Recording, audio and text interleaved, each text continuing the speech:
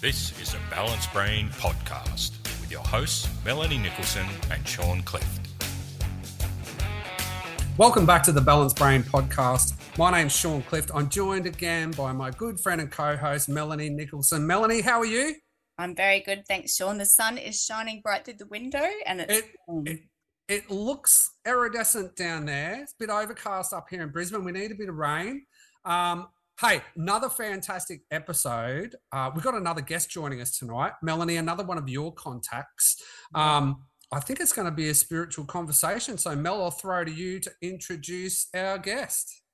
Yes, it's great to welcome Lana to the podcast. And we're going to talk all things spiritual, but I'll throw it over to Lana to start off with what you're doing at the moment in terms of helping people.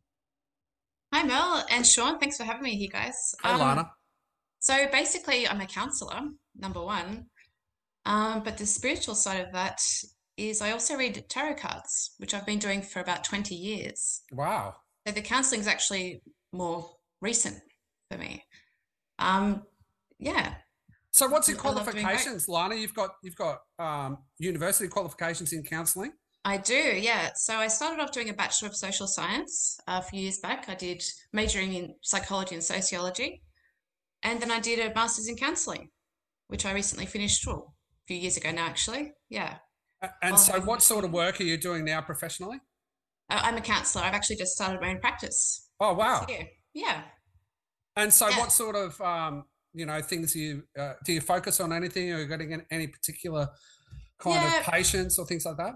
Look, I'm trying to keep it sort of open and general and open to everyone at the moment, especially just starting out on my own. Prior to that, though, I have worked in the mental health industry for about 5 years, at least. So people from all walks of life, really. A couple of years ago, I worked with mostly women and children and families, helping young kids as well. So I really love that. So that's something I've always felt connected to. Having children of my own, being a mum, I definitely felt that. So how many, you've got 3 children? I do, yes. 2 girls and a little boy who's 18 months old. So they keep me busy. I'm sure they do. Busy. Yeah. And Lana, you had your latest bub like October 2021. That's right. Yeah, that was a pretty crazy time. It was. It sure was. It was a very interesting time to have a baby, or interesting time in general. But yes, having a baby and doing the hospitals and all that sort of stuff in the midst of, COVID and all the lockdowns and everything, it was interesting is a good word. Yeah, sure, would have been. And you've been doing tarot long before you got into counselling. So how did you start with tarot? Tarot. I've got that pronunciation. Start with tarot. I do tarot cards myself, but I put some. How did you start with tarot, and how did that lead to counselling? Yeah, look, I think it's always been an interest of mine. I've always been a spiritual person. I'm trying to pinpoint an exact time, but I think it's since I was born, really. Tarot I actually got into when I was about 15 years old. My sister gifted me my first tarot deck at 15. And I think she always knew I was drawn to the esoteric and spiritual things in life because I had spiritual experiences from a very young age. So I was always very drawn to it, and it sort of evolved from there. The whole spiritual path, I think, has evolved from there for me. But tarot is just something that I just absolutely loved. It's lots of fun, and it was something to play with. But now it's become even more than that. It's become quite a powerful tool that I can use, and it's, reading tarot for people is quite similar to counselling. What's the similarities?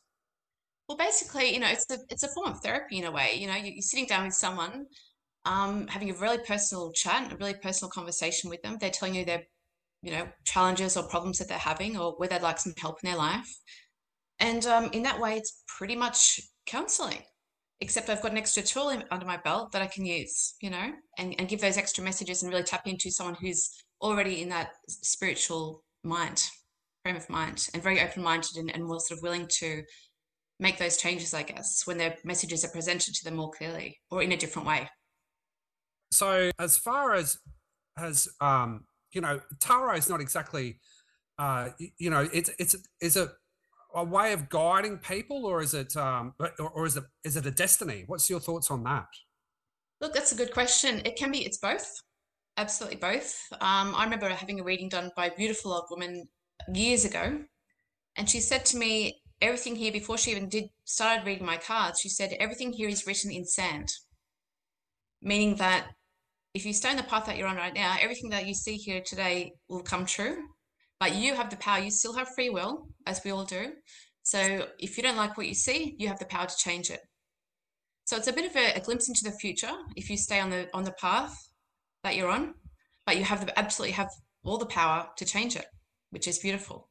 So I think a lot of people might have that misconception that, I'm going to read your fortune, that's it, it's solid, That's not the case at all. So that's why I love tarot, because it is a wonderful tool.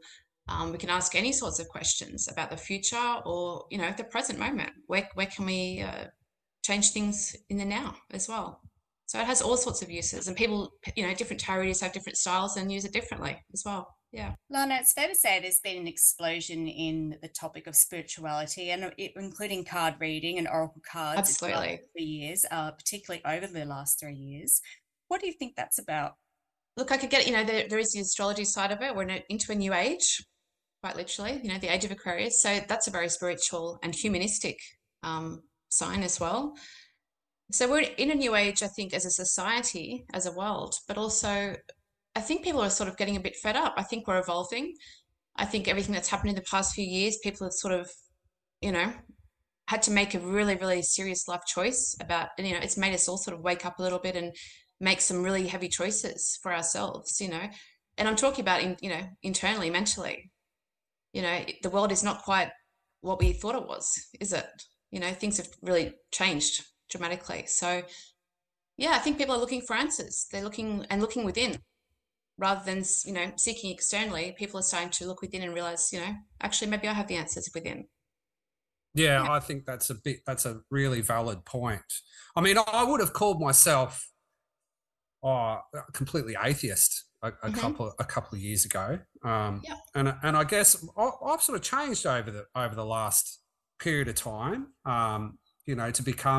to tap into that more spiritual side for myself too. I don't really sort of follow any, orthodox religion or any sort of religious teachings or anything like that. But for me, I have done that over the last couple of years, looked within myself, really started to meditate. And I guess a lot of people are finding that kind of spirituality. Is that something that you've experienced, Lana? Absolutely. Look, for me, spirituality has always been an individual path or journey. It's got nothing to do with religion, really. I mean, organized religion is very separate to spirituality itself, because spirituality really is just about us as an individual, looking at our soul or our inner self, our higher self, our subconscious, as Carl Jung's, loved to explore. So, there's a psychological aspect to that as well, which, I say on my website, science and spirituality are two sides of the same coin to me. I see it as a mirror. Psychology and spirituality are almost mirror images of each other. It's just a different way to describe it, really. So that sort of knowledge of self, that having that trust in ourselves, that's a huge journey, and that's a very spiritual one. I guess it's just maybe we don't always think of it that way, but it's absolutely a very individual, unique experience, definitely. I think when people, go through some particularly troubling or challenging times in their life, it is really when they do start to look inwards. I know that was my experience, and Mel, you and I have talked about this a lot. That was your experience as well, wasn't it? Yeah. It's different for me. I like Lana, I've been spiritual from a very young age. I've had spiritual experiences, and that was the question I was going to ask you before, Lana. I think a lot of people recall spiritual experiences when they're a kid, but then they grow up and they get into their analytical mind, and they start, trying to. And I think that's the key. That's always been with me, that spirituality, and it's evolved into a lot more than that. Like I went right into looking at it. But I do think it's interesting, particularly when you notice 3 or 4 year olds, they're still really like the conversations they have when adults aren't around, and that it's all very, it's like, where did that come from? Like it's confirmed to me that they, it's particularly young kids are really tapped into that. And then of course through the schooling system and over time, we lose connection with that. And I just wonder how it stays with some people, and then how does it change to being an atheist, Sean? Like, how did that, because I'm sure that as a kid you had those experiences in nature and yeah, absolutely. I think it's conditioning, Mel. Yeah. For me, it was going to a Christian school, and even though my family weren't really religious, it was a good school, so I went there.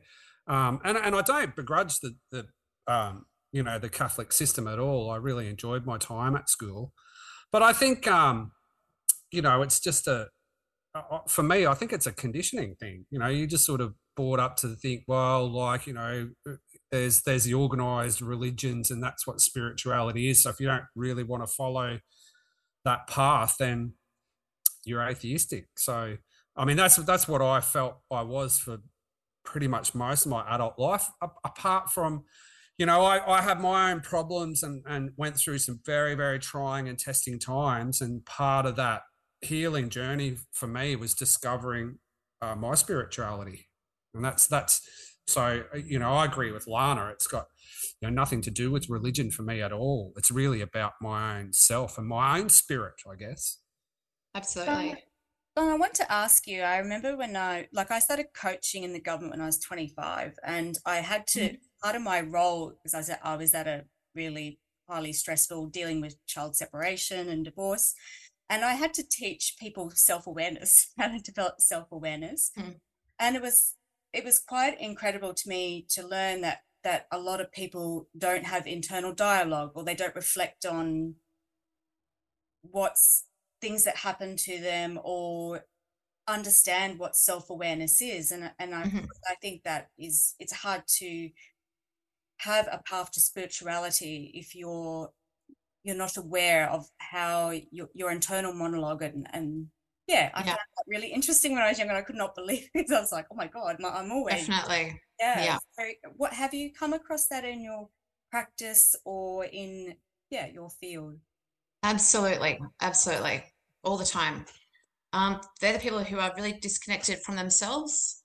They sort of tend to have a victim mentality, and why is this happening to me over and over and over again? And it's, again, that lack of self-awareness and the role that they play in that. Now, that being said, we all do that, myself Absolutely. included. Absolutely. I'm not preaching. I do the same thing, but I always sort of come back to myself and go, well, hang on a sec, have we done this before? Are we doing something, So it is that sort of, I constantly remind myself of things that I tell my clients as well. I'm human. I'm not perfect. I'm definitely human. So, but again, it comes back to that level of self-awareness that we sort of have to be mindful of ourselves, our thoughts, our behaviors. What are we doing? What are we repeating? All those sorts of things. So, that's a huge part of mental health. I see that all the time in that, the counselling in the mental health industry. It's interesting with tarot and people that are spiritual, probably a little bit less, because they're coming to me with that already with that open mind. Yeah, and they're probably already tapped into themselves. Yeah, that's right. And they're actively seeking the answers and knowing that they play a big role in that. So you're kind of halfway there, which is great, but I definitely have seen, I think we all do it to a degree, some more than others, I suppose. Yeah, Lana, I mean, that's the initial thought of when you're going through those troubling periods. It's like, well, why is this happening to me? What have I done to deserve this? And and until I got over that phase, I wasn't getting better. Yeah. And so do you think that you're seeing that a little bit more over the last couple of years? I mean, it's been a challenging time for almost everyone, really, in one level or another. Have you seen more of that? Look, it's hard to say. It's sort of yes and no. It's almost like people have been divided into two groups almost. There's the ones that have become really insular and just like, okay, reality, I can't handle reality. Like, it's not pleasant, so I don't entirely blame them. But it's almost like you go one way or the other. It's like everything's fine, everything's how it should be, and just like completely put the blinkers on. Like, I can't sort of process. There's no self-awareness, so it's sort of that cognitive dissonance. And that really threatens that ego and that sense of self. So we can have that, or, and they're really, really struggling. Or you have the ones, that sort of go, hey, hang on, something's not right here. And it's really just, for me, it was a huge another level of waking up, awakening in myself and going, well, hang on, this isn't right. And looking at the role that I play in the world and my own life and my family and what impact I have. So really just layers and layers and layers, and it's been evolving for the past few years. So yeah, it's hard to answer that because I see both. Yeah. Okay. Yeah. Yep. And Lana, I think the ongoing... And it's okay. It's okay. Everyone's on their own journey. So it's not right or wrong either. I think the difference this time that I'm seeing is that, for a long time now, we've been talking about how it's necessary to talk about your trauma and, on a collective as well. However, there's complete silence. And there's not the only one who thinks this around what has happened in the last 3 years and the control of governments. And that silence to me is concerning because where it ends up, right? Like at the end, it's shame, it's trauma internalized in the body. Absolutely. Messed up. Like if we don't start talking, because every single day there's a new crisis and it's almost laughable in a way now, like, and it is totally switched off because already it's so I'm not sure how do we mend humanity without talking about the control. Right. Well, I think first of all we need to acknowledge what's happening and that if it doesn't feel right, it probably isn't. Yeah. So again, back to spirituality, trusting your instinct, trust your intuition, trust what's right in front of your face. It's almost like we've been gaslit. It's like an abusive ex that says, hey, this isn't reality. This is reality. What I'm telling you, that gaslighting, oh, that's not true. Tell you not to believe yourself, really. It's funny, my partner showed me yesterday a news article that said apparently now global warming is causing heart attacks. Well, that's a good one. They're getting really creative now. So it's like, there's the big elephant in the room. It's been there for a while now. And I think it's up to the individual. How you asked the question, how do we heal? I think we have to start with ourselves. As that old saying, start local.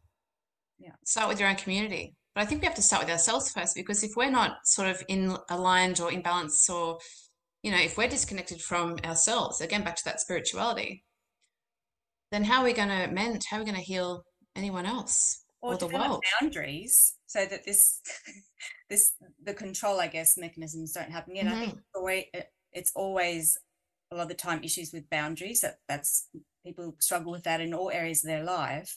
But I think that's manifested into a great big beast, and that also needs to be part of the conversation. Yeah, like always, like you there's said. been a lot of trauma. Yeah, a lot of trauma and a lot of healing that's yet to take place, I think, over what's happened to us all over the past few years. And I think it's only probably starting to dawn on us now. Again, everyone's on their different stage or journey. That's okay. We all see it differently. I've seen a lot of trauma. I've seen it really affect people's mental health. That I've been in that industry for years, and the past few years it's just been unbelievable. Really, really sad. Especially people who are, institutionalized, or people who are, needing mental health support on a daily or 24-hour basis, which is a job that I used to do as well. And that was when COVID really hit, when it really first hit. And so people that are already struggling, that already need support just to survive every day, man, they really felt it. Children, I watched my own children start developing anxiety and getting depressed because they weren't allowed outside. They couldn't see their friends and not really understanding why. And I can't give them a good answer because I don't get it either. It doesn't make sense. We're being told a lot of things that I'm not necessarily seeing evidence of. Yeah. And I'm just told to believe it. It doesn't feel right. So again, I think it's back to trusting ourselves. We have to get back to that individual place where we go, hey, if something doesn't feel right, it probably isn't. Yeah, and so Melanie and I, we did an end of year episode, not last year, but the year before. And we actually spoke even back then. That was, well over 12 months ago, 18 months ago, where we were saying that there was that period of time where you just didn't know what the information was, because one moment we're being told one thing, the next moment it was another thing. Then this information was correct, and then that information was not correct. We're also told that, trust the science, but we've got to the stage where we've got the science in Australia is totally different to what the scientists are saying in Sweden or the UK. So what is right? Well, we don't know. So there's so much confusion. There was a lot of conflicting information, and there's a lot of conflicting information. Right. Yeah. So I think that you're right. I mean, so what you need to do is to look within and be able to sort of find that inner strength, find that that inner voice that's guiding your intuition, that a lot of people have struggled with. Definitely. I think that's society's a big part of that as well. We have been, over decades, we've become really disconnected from ourselves. And if we are spiritual, if we have more faith, or we talk about intuition or trusting ourselves, we're mocked or laughed at, which is crazy. Lana, how do you start trusting it's good to see. when you may have grown up in a household where you didn't feel safe, or where you didn't learn about trust? But I think a lot of this comes down to trusting oneself. But what does that actually look like, and how does someone practically implement that if they particularly didn't grow up in a household that to happen? That's a good question. I think it's definitely an individual thing. You guys mentioned meditation, which I'm working at and getting better at. I kind of suck at it because I find it really hard to switch my mind off, which is ironic because I read tarot and I'll do all that thing. But I'm so used to receiving, like I'm a receiver, and I'm so used to having all these messages come in. It is hard to sort of switch it off for me. So it's something I'm practicing. That being said, it is that, as you mentioned, Sean, that inner voice. I think meditation, if people can do that, I think that's a really wonderful place to start. But even on a really simple level to begin with, when we are doubting ourselves, we'd probably do this numerous times a day where I want, we make a decision or a choice about something, and then we question ourselves. Yes. Or maybe, we have that self-doubt, the little voice comes back in and says, oh, no, I'm probably wrong, or I'm going to, we kind of talk ourselves down. We belittle ourselves. It's too hard, right. It's too difficult. Right. Yeah. So if we can sort of change the dialogue, the internal dialogue there, and go, well, hang on, why? Is that true? Really, question ourselves. And not in a self-doubting way, but where are these doubts coming from? Almost be our own counselors, if you will. So why am I having that thought? Why am I doubting myself? What feels right? And our bodies will tell us. It's amazing. Our bodies will actually tell us. If something feels good, we feel relaxed, we feel joy, we feel happy. If something doesn't feel right, our minds can talk us into a lot of stuff. But if you've got that niggling little feeling in your gut that says, don't do it, you should probably listen to that. So our bodies are actually, very connected. Our bodies know what's going on, but we've been conditioned, or we've learned to doubt ourselves, to not trust ourselves or our bodies that literally will tell us every day. So it's practice. It definitely takes practice. It's not just going to happen overnight. It's something that, we all need to work on. So what's some of the things that you could suggest on how to practice that? Well, again, I'll go to the internal dialogue, practice having conversations with yourself. When you hear that little inner critic, that self-doubt creep in, sit down with it. Don't try and push it away, or, I'm all about confronting things. And that if you have that little voice that says, oh, I can't do it, why? Really, really question that voice. Almost sit down and have a conversation with it. That's one thing that I do that I find is really, really helpful. Another way would be, like as you guys do, sit down in silence, meditation. That can take practice as well. Grounding yourself. It takes time, it takes practice. But it really is about changing that internal dialogue. I think number one, I think that's where we have to start. Yeah, and one of the things that I found too is that sometimes you don't have to make a decision straight away, or you don't have to react straight away. And I think, I've always been pretty decisive, and I've always really trusted my intuition, actually. It's always been, in fact, the times where I've been at my worst is when I haven't trusted it. And I've always gone, I knew I shouldn't have done that. Right. We all say that, don't we? Oh, I knew absolutely. it. I knew it. Yeah. But we didn't listen. Well, we didn't listen, or I reacted too quickly. And so for me, sometimes it's just about saying, all right, well, I'm just going to kind of meditate on that for a bit, or go for a walk, go for a little bushwalk, go for a swim, go out on the boat, whatever it is, little bit of nature. Nature's just so I can sort of just favorite. mull that over a little bit. Absolutely. Definitely. Yeah. And sometimes grounding in nature is such a powerful tool as well, Sean. Yeah. Nature is amazing, but sometimes you're getting little hints from the universe. Like at the moment, I've been wanting to write about something for a long time now, and I wake up pretty much every night at the moment, like 2 or 3 in the morning, with the whole speech written in my head. I can almost see it like in my, like writing it.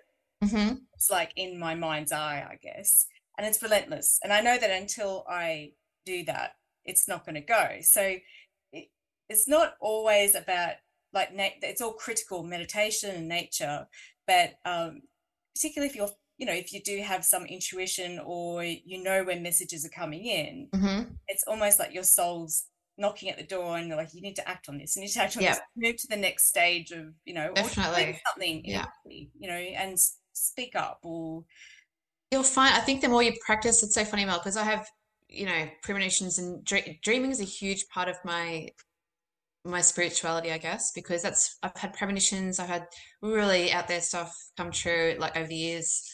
Some really horrible stuff too, unfortunately. But yeah, dreaming's always been a huge one for me. And I think if you can open up that doorway, if you really practice and really allow yourself to strengthen your intuition, you'll be amazed. The subconscious mind is just incredible. And the messages that come through, I think I told my partner about something. I woke up and went, oh, if I remember it, it's a message. That's my thing. So I'm like, okay, I've got to tell you something.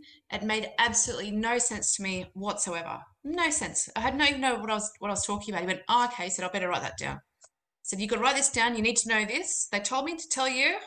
So we'll see in a few months if it, what happens. It made no sense to me. It's so funny. But they told me to tell him. So it's funny how it works, but everyone's different. Everyone has a different experience, I guess, with that. But I love that, Mel. I'm very similar. It's like your subconscious, your soul will be knocking at the door going, come on, girl, let's get to work. I think a lot of it too is that resistance to change.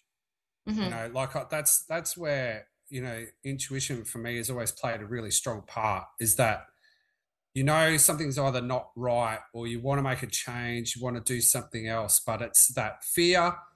And usually in my experience and from talking to other people, that fear comes from that conditioning. It's a sense of identity. It's, well, what are other people going to think if I make this change or make this choice?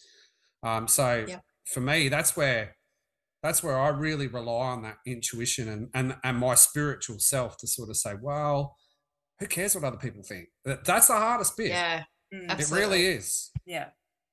That resistance where things are going in a certain direction. It's going to change on you anyway, eventually. Yeah. And it's funny, I can be a real stick in the mud sometimes. I'm not a big fan of change. I've learned to embrace it in more recent years. But oh boy, I'd be happy. I'll stay in my comfort zone and just not move, not change, not go anywhere. But the universe has a way of kicking you in the butt when it needs to. And a lot of big changes in my life have been forced on me. Yeah, absolutely. And it's been for the better, but man, I needed to kick up the backside to get there sometimes. So I've learned to embrace it, and I've learned to worry less about what people think of me and focus more on what do I think of me. I'm the one that has to, go to sleep every night and look at myself in the mirror every day. Can I live with that, what I'm doing? So at the end of the day, the only person I've got to answer to is myself. It's funny, isn't it? It should be the easiest thing, but it's not. It's actually, for me, it's always the hardest thing. I'm always worried about what other people think. Usually for me, I'm either pretty hard on myself or I'm pretty good on myself. But it's always that conditioning of identity, and I've talked about this over many episodes, that's the problem. It's half the time you're sort of fighting against your own self and your own intuition because you're worried about what that's going to mean to your identity and what other people think. And it's subconscious too. That's what makes it so difficult, because this stuff, it's like back to psychology. It is childhood. It is conditioning from the day we're born, and it's subconscious. It's so deeply ingrained that it takes a lot of hard work to change that. But I think that self-awareness, and even the fact that you say that, that's like, you're halfway there. That's the, I'd say it's the first step. But I think if you have that, if you're that open-minded and you're already willing and you want it enough, then you're halfway there. Yeah. Well, I think the last few years also, like I know, and you guys would know people like this too, and they tend to be like in their 60s, 50s and 60s, who've literally grown up in the same suburb, lived now still in the same suburb, lived in the same house, married someone from high school, been in the same job. There are people who've lived like that. So I think the last few years I would have found would be quite shocking to them, but those people I know in that situations actually haven't changed much, like in terms of internal. They just, that was like, okay, well, this is happening, like it was some external event. So I've always used to beat myself up about, because like you, Lana, I have to, like, if I don't listen to my intuition, it just comes along. This is it. You're changing. Oh yeah. And I try to recognize it now, but there are a lot of people who seemingly have gone through life, seemingly with no, or just actually make themselves like so stable that chaos is unlikely to find them. But yeah, I've often wondered about that. Is that just some people's life path? Everyone has a different life path, but there are some people who resist change so much that their lives literally don't look much different from their 20s, 30s, 40s, 50s, and 60s. Like I just don't know how that happens. My big question there is, are they happy? Yeah, and eventually something's going to happen. Yeah, like you can't avoid that change. Either their husband or their wife or their loved ones are going to die or get sick, or they may struggle with it in a financial situation. They might have their career change because of a technological advancement. Eventually, they're going to have to deal with it. And I mean, at the moment, everything's changing so fast. I mean, I can't remember a period of time where things have changed so rapidly. I just think that being able to deal with change, being able to adapt to challenging situations is going to be so vital for the future. Yeah, it's been a roller coaster the past few years, and I think it's really been a case of sink or swim for a lot of people. Yeah, really showing us what we're made of in a lot of ways. Yeah, absolutely. And I mean, some people have been able to get through, working from home relatively unscathed. And other people have had to make radical changes just to survive. But I mean, there's big changes coming. I mean, for all those people that are able to work from home, that those jobs are going to be under threat soon anyway, because a lot of that stuff's just going to be done by AI. So they're going to have to deal with that change soon. So there's the change is rapid, and whether people have sort of gone through the last couple of years relatively unscathed, well, there's some challenging years ahead. So yeah, definitely. It's and things geopolitically are probably the most unstable in our lifetimes. Maybe not our grandparents, if we're lucky to have them alive, but definitely our lifetimes, we've never seen a more challenging environment. Yeah, absolutely. Yeah, I can't imagine my grandparents, God bless them, they've passed away years ago, but I can't imagine them dealing with what we've been through in the past few years very well, Yeah, I lost my 96-year-old pop in June 2020, and it was like, you can't hug him at the end and all this sort of stuff, right? So it was all, but you know what, there was a part of me that was, because he wanted to go, he kept saying he's been wanting to go for years, and he's ready. I'm just glad that it didn't, it was 2020 and not, there was a part of me that just wanted, because he lived all this life, and he was very confused in the end. He's like, why can't I hug my, because he was slipping in and out. Yeah. And, it was really, really tough. So, but was just going back to kids, it was in the ABC today that 1 in 5 children during the lockdowns, particularly in Victoria, didn't actually have a safe place at home, and their parents were working from home, and they were in these toxic, violent households. And, not only, I mean, that's a big stat, 1 in 5. And there is a big crisis in Victoria with mental health, particularly everywhere, but Victoria. They got hit really hard. Yeah. And so how do we help children heal and move through the next phase if parents haven't had an opportunity, like from the collective? That's a good question, Mel. I'll be honest, I don't have a definitive answer for that. Like, I think that's something that I'll definitely, doing what I do for a living, it's something I feel really passionately, really strongly about, and it's something I'll continue probably over the next few years, is figuring out how to do that, because we are limited. I work from home myself at the moment. Hopefully that changes soon, but yeah, it's really challenging. It's really challenging. I think, first of all, giving them access. I do telehealth with my counselling practice. So giving them access, and again, that can be tricky sometimes if they're in a certain environment at home where they're not easily able to get access to telehealth. But, giving them a space where they're safe, that they can talk about it. I think, again, as was mentioned before, spirituality, it doesn't necessarily have to come into it, but I think that sort of acceptance, that open-minded mentality, rather than just doing the clinical diagnosis sort of routine, I think that needs to change. I think a lot of things need to change, but like I said, I don't have all the answers, but I'm certainly going to do my best to find some in the coming years with what I do. I found this like oracle card deck called Because I Love Myself, and it was perfect for teenagers. I was giving them out to my nieces, and I had a couple of clients, teenage girls in Victoria, I was talking to and coaching through, and they were so open to that. And it was just putting up a vision board and affirmations and oracle cards that outside of mental health, telehealth and all of that also provided great relief, even just that gateway into spirituality and beautiful imagery on those cards. And so I think the combination, exactly what you do is to me what will definitely be healing, like combining, being open to spirituality and the tools that are used with that. And for those who are still more traditional, then absolutely Look, I don't want to sort of come across as like I'm forcing it and this is the answer for everybody, because it's definitely not. But oh gosh, yes, like when I was a teenager, I absolutely, like I said, I've always been spiritual, but man, I loved, I got onto all the witchy little things, and nothing negative. I was never drawn to the dark or the negative, so Satan, and nothing, never appealed to me at all, never has, never will. It's always been, the good, do things for good.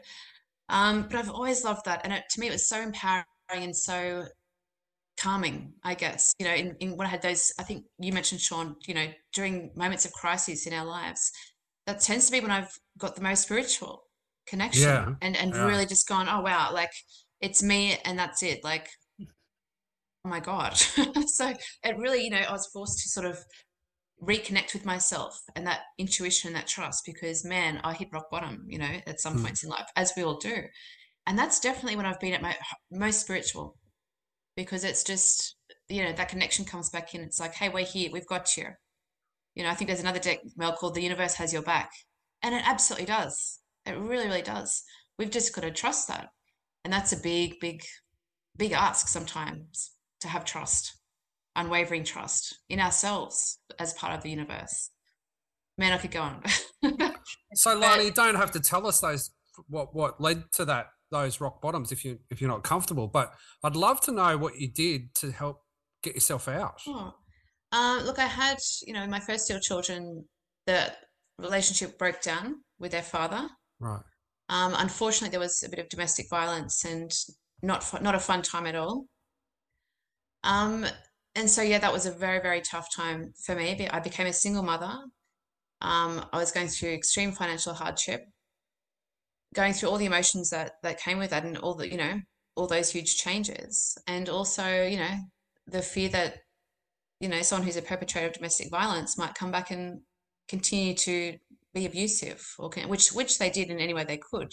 Maybe not physically, but certainly mentally and financially. So that was definitely a big crisis time in my life. I was also finishing my psychology degree at the time. So, man, that was an interesting time for me, Yeah. but also very healing at the same time. And that was when I really, really, really connected back into my spirituality, and I started doing my tarot again. I do like to practice I guess what you could call magic. You could call it manifestation. You could call it accessing the quantum field, if you want to get sciencey about it. All the same thing. Same thing. Can you explain that a little bit more? Sure. So accessing it's, oh man, this could go for a really long time. That's okay. I'll try and keep it simple. Yeah, keep it simple, but I'd love to know more. Look, I'll give you an example. So back to, that sort of crisis period of time, I started to do magic again. And for me, what magic is, and it's never about, I could go back and, there's a sort of a Wiccan sort of way of doing it. I'm a solitary practitioner. I don't subscribe to any sort of one way of doing things or another, or any groups or anything like that. I'm not into that. I just do my own thing.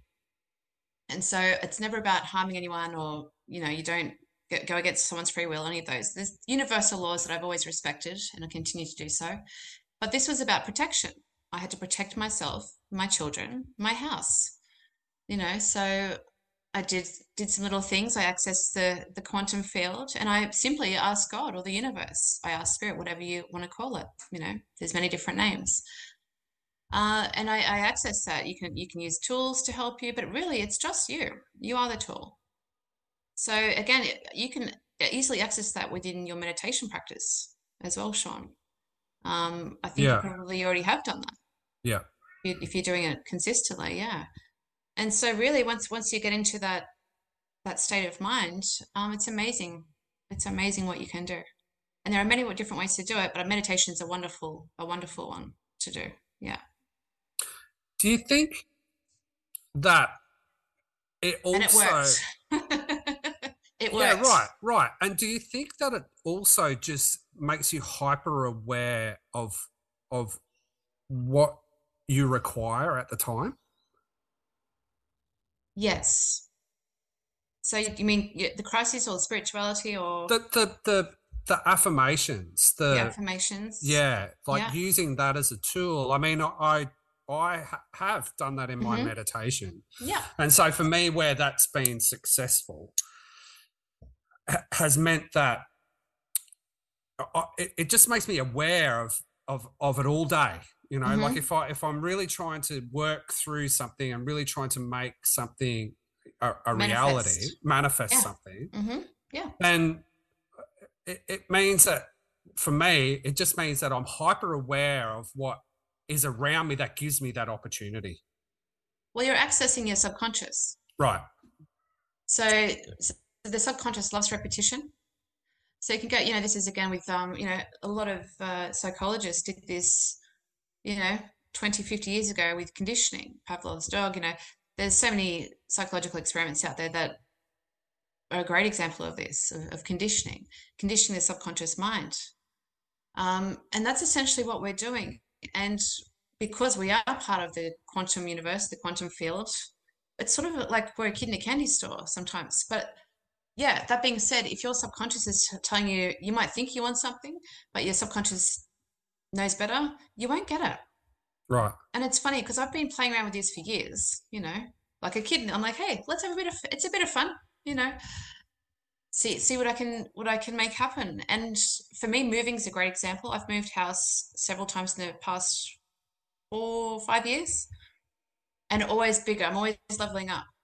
So I started off in a very small house with my 2 daughters. I then made my partner move to a bigger house, and then I said, yeah, next I want to move to the mountains. I really want to move to the mountains. And that was about 2 years ago, in the midst of the crazy circus that we were all enduring. I went, that's it, I'm out of here. I want to go to the mountains. I want a beautiful big house in the mountains. 2 years later, here I am. I just had it in here, and it was so I just knew. I said, I'm going to go out there. It's happened. And to the point where I believed it, my subconscious believed it, and it became my reality. So it can take a while. It can happen like that. It can take years. But yeah, it is really conditioning the subconscious mind. And if you want it and you believe in it, and you believe in yourself, yeah, you'll get it. I think there is divine timing too. Like, is it, yeah. law of attraction really hurt the movement a bit, where people thought they could instantly manifest something and disregarding the subconscious program. But I also think, obviously, you know, if you're wanting to meet a partner, then they also have to be aligned with that and what's going on for them. It's not like you can someone appear at the door. So I think that's right. Hurt that a bit. But and you've got to be ready for it. If you're not ready for it, it's not going to. You've got to trust that it's coming. Like for me, like when I met Aaron, I was 40. I thought it was never coming. I'd never lived with a man. I'm like, I'm just going to be, but I actually right deep down, I knew that I would get a couple of cats. Yeah, I was like, but there was a real deep part of me that knew, but I just didn't trust the timing. Like it was going to happen. And then when it happened, then I realized that a lot of things had to happen before that could happen. And also the same for Aaron. Like we've got these, you don't absolutely singularity. Like if you're trying to manifest, and even with homes, I've been the same as you, manifesting where I want to live, but you also get things that has to be available, that property come up, then it's got to be, so it's all just timing, but timing, definitely putting your desires out. But it also doesn't come without work, does it? I mean, that's the other thing, if you just sort of say, well, I want, $200,000 in my bank next year. And that'd be great. We're all going to, that's all. We can all just do that. And I really believe that that's going to happen. Right. You've got to be able to sort of say, well, I want to manifest whatever it is, whether it's a new house or it's a new career or it's a new place to live or it's a change in environment. Like you can't just sort of expect that it's going to happen. Like you still got to kind of look around for whatever those opportunities are. Like Mel and I talk about it with this podcast all the time. Like we sort of spoke about, well, how are we going to make this happen? What are we going to do? Where are we going to get guests, or how are we going to get it to the next level? We'll say, well, let's manifest. Okay, so it's almost like we're not really having a joke about it. We're kind of serious about it, but also, well, I'm going to research this. I'm going to look into this aspect of things, and things got to put the work in. You've got to kind of put the work together, and then all of a sudden, that's what we're going to do. And there's a law, I can't remember. It's similar to balance. So you get, it's about give and take. So if you want something, you've got to give something. Yeah. Yeah. I think that's true of life in general, but yeah, that's definitely true. I have definitely found that to work and make things happen a lot faster. If I give something, if I give an offering or I give something for free, I say, I really want some more clients or something, I'll go and do a free webinar, or I'll go and do something for free. I'll offer my services and put myself out there. Once I do that, the universe will pay me in kind. Yeah. I mean, I've got a story of my experience a couple of years ago. I got a small, garden maintenance, landscape and garden maintenance business. And it was just sort of getting to the stage where it was just too much for me on my own. I needed some help. And I thought to myself, the young guy across the road, I'm sure he's just about to finish school. I'm pretty sure he'll go to university. It'd be the ideal job for him. And that was probably in, halfway through the year that I thought that. And then so a couple of months later, he was out shooting hoops across the street. So me in my mid-40s went over and said, hey, Harry, let me have a shot. So I played a bit of basketball with him and I said, when do you finish school? And he said, I finish in about a month's time. And I said, are you going to uni? And he said, yeah, I'm going to go to uni. I don't start till March. And I said, are you going to get a job or anything like that? He said, yeah. I've just applied for a job at Aldi but I don't really want to work in retail. I want to just sort of do something physical and active. And I said, do you want to come and work for me? And he said, that'd be great. And he said, when can I start? And I said, well, give me a call when you finish school. Well, he rang me the day he finished school. He said, I'm ready to start today. Yeah. And that just came from me sort of thinking, that'd be a really good job for him. And I did think, it'd be and it is. It's the ideal job. While he's at uni, he's available in my peak season. When he goes back to uni, he just wants to do 1 or 2 days a week, and I'm a bit quiet. It's just perfect. And that happened by me just putting it out there, right? Thinking. I wonder what he was manifesting. Maybe he was manifesting that job too, Sean. Probably. Saying, well, I don't want to work in retail. I want to do something physical, because he's an active sort of athletic kind of guy. He's pretty shy and quiet, doesn't like talking to people much. He only has to talk to me, really. So he probably was, you know. And that's an example of how that worked for me. Yeah, perfect. I love that. Well, I find that, you know, it's funny, like life will throw these little connections at you just at the right time. Lana, we've been on for a while. To wrap it up, what's your top 3 tips to develop your own spiritual self, your sense of your inner knowing, or the top 3 tips? Oh, the pressure. Okay, first one, the trust. We've got to have the trust. So going back into that, you know, practicing intuition, we've got to trust ourselves and the universe or God, spirit, like I said, whatever you want to call it. Even if you do subscribe to religion, you know, I want to mention that too. Like I do respect all religions and all beliefs and all spiritual things that people do, you know. As long as you have that trust, you have that faith, and you're doing good things in the world, I think it's wonderful. Yeah. But you've got to trust yourself first. That's number 1. Number 2, I'd say self-awareness, self-work. You know, Sean, we were talking earlier about, you know, that little niggling voice and the self-doubt and you know, rewording the dialogue that we have. Because that, you know, I said trust is number 1, but it's really hard to sort of reprogram that subconscious mind. So I think if you can look into that, you know, do some research. It's easily accessible to everyone these days, which is brilliant. But do some research. Don't trust everything that you're told. No, be discerning. Use your own mind. You have one, use it. Don't, you know, don't do the research, but don't rely on external sources for validation. Yes. Back to self-trust again. But you have to be discerning. And if you're not sure, sit on it. Like you said, Sean, come back to it later. It's okay. You don't have to have all the answers. I certainly don't. But, you know, keep practicing, keep doing it.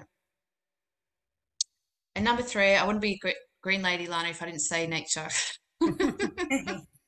That's why I'm the green lady, because it's it comes through in all of our episodes, Lana. Yeah, really. Yeah. There you go. Yeah. But yeah, nature's such a huge, huge part of spirituality for me. Yeah. And connecting to, you know, it grounds you immediately. You could be having a stressful day, you go outside, put your feet on the ground in the grass, be near the trees, and man, I feel amazing. You feel good. Do you see faces in trees? Pardon? Do you see faces in trees? Oh, yes. And rocks and water everywhere. Oh, I talk to them too. I love them. I love trees. I'm mad. Well, hey, there's a lot of research about talking to plants. I'm a gardener. And music. There is. They make music. Yeah, well, They make beautiful music. Yeah. There's a lot of interesting stuff out there that, you know, do some research, and man, you'll find some amazing, incredible stuff out there. And it's all science-backed too, you know, a lot of it, which is fantastic. Finally, you know. Yes. Well, I just read this amazing article about the interconnectedness of trees and the whole network. The communication is being researched, especially around mushrooms. Mushrooms, yes. The mycelium network. Oh my goodness. That's incredible. If people want to have a look into that, we should put a couple of links on our I highly Instagram. Recommend doing that. It's incredible. It's fascinating. And it is fascinating how, you know, those networks are connected. And you know, our previous guest was talking about, you know, the interconnectedness of nature, how she found the interconnectedness of nature. And she said, oh, you know, it might sound a little bit crazy, but it's actually not. It's totally real. Absolutely is. You know, it is one giant ecosystem, and us as humans, part of our problem. Yeah. Modern society is that we're so disconnected from that. Whereas really we're part of it. We're part of it. And it heals us. It gives us so many things. It feeds us, it nourishes us, it protects us, it gives us shelter. It speaks to us, it loves us. We got to love it back. Yeah. Absolutely. Hey, listen, we could talk all day easily. Oh, yeah. And this has really been fascinating, and probably one of our more uplifting episodes, Lana. So thanks so much. But what we do, even though we've talked about everything really positively today, and I've really enjoyed it, but what we do finish up with is all of our guests, we ask, what's their hopes for the future? So what is it for you, Lana? What are you hoping for the future? Look, Sean, I think at the moment, you know, for myself personally, but also for everyone in the world, after the rough years that we've had, I think it's time to start healing, you know, and spirituality hopefully is a beautiful part of that. And, you know, let's do it. Let's work together and let's trust ourselves more. Let's love each other more and ourselves and work on healing. So I think life is beautiful. The world is a beautiful place. Let's enjoy it. Well, that's a great way to end, Lana. Thank you so much. Thank you so much, Lana. It's a beautiful ending. Thanks, guys. Well, thanks so much for listening, Lana. It's been a real pleasure. Just how can people connect with you, Lana? Is there a way that, you know, people can contact you or get in contact with you? So they can go onto my website. It's greenlady.com.au. And I'm on Instagram as well, Green Lady Tarot. Okay, so follow Lana if you want to get some more information on spirituality and tarot. I follow your page, Lana. I always find it really fascinating. So, and I know that you're a big supporter of our show. So thanks so much.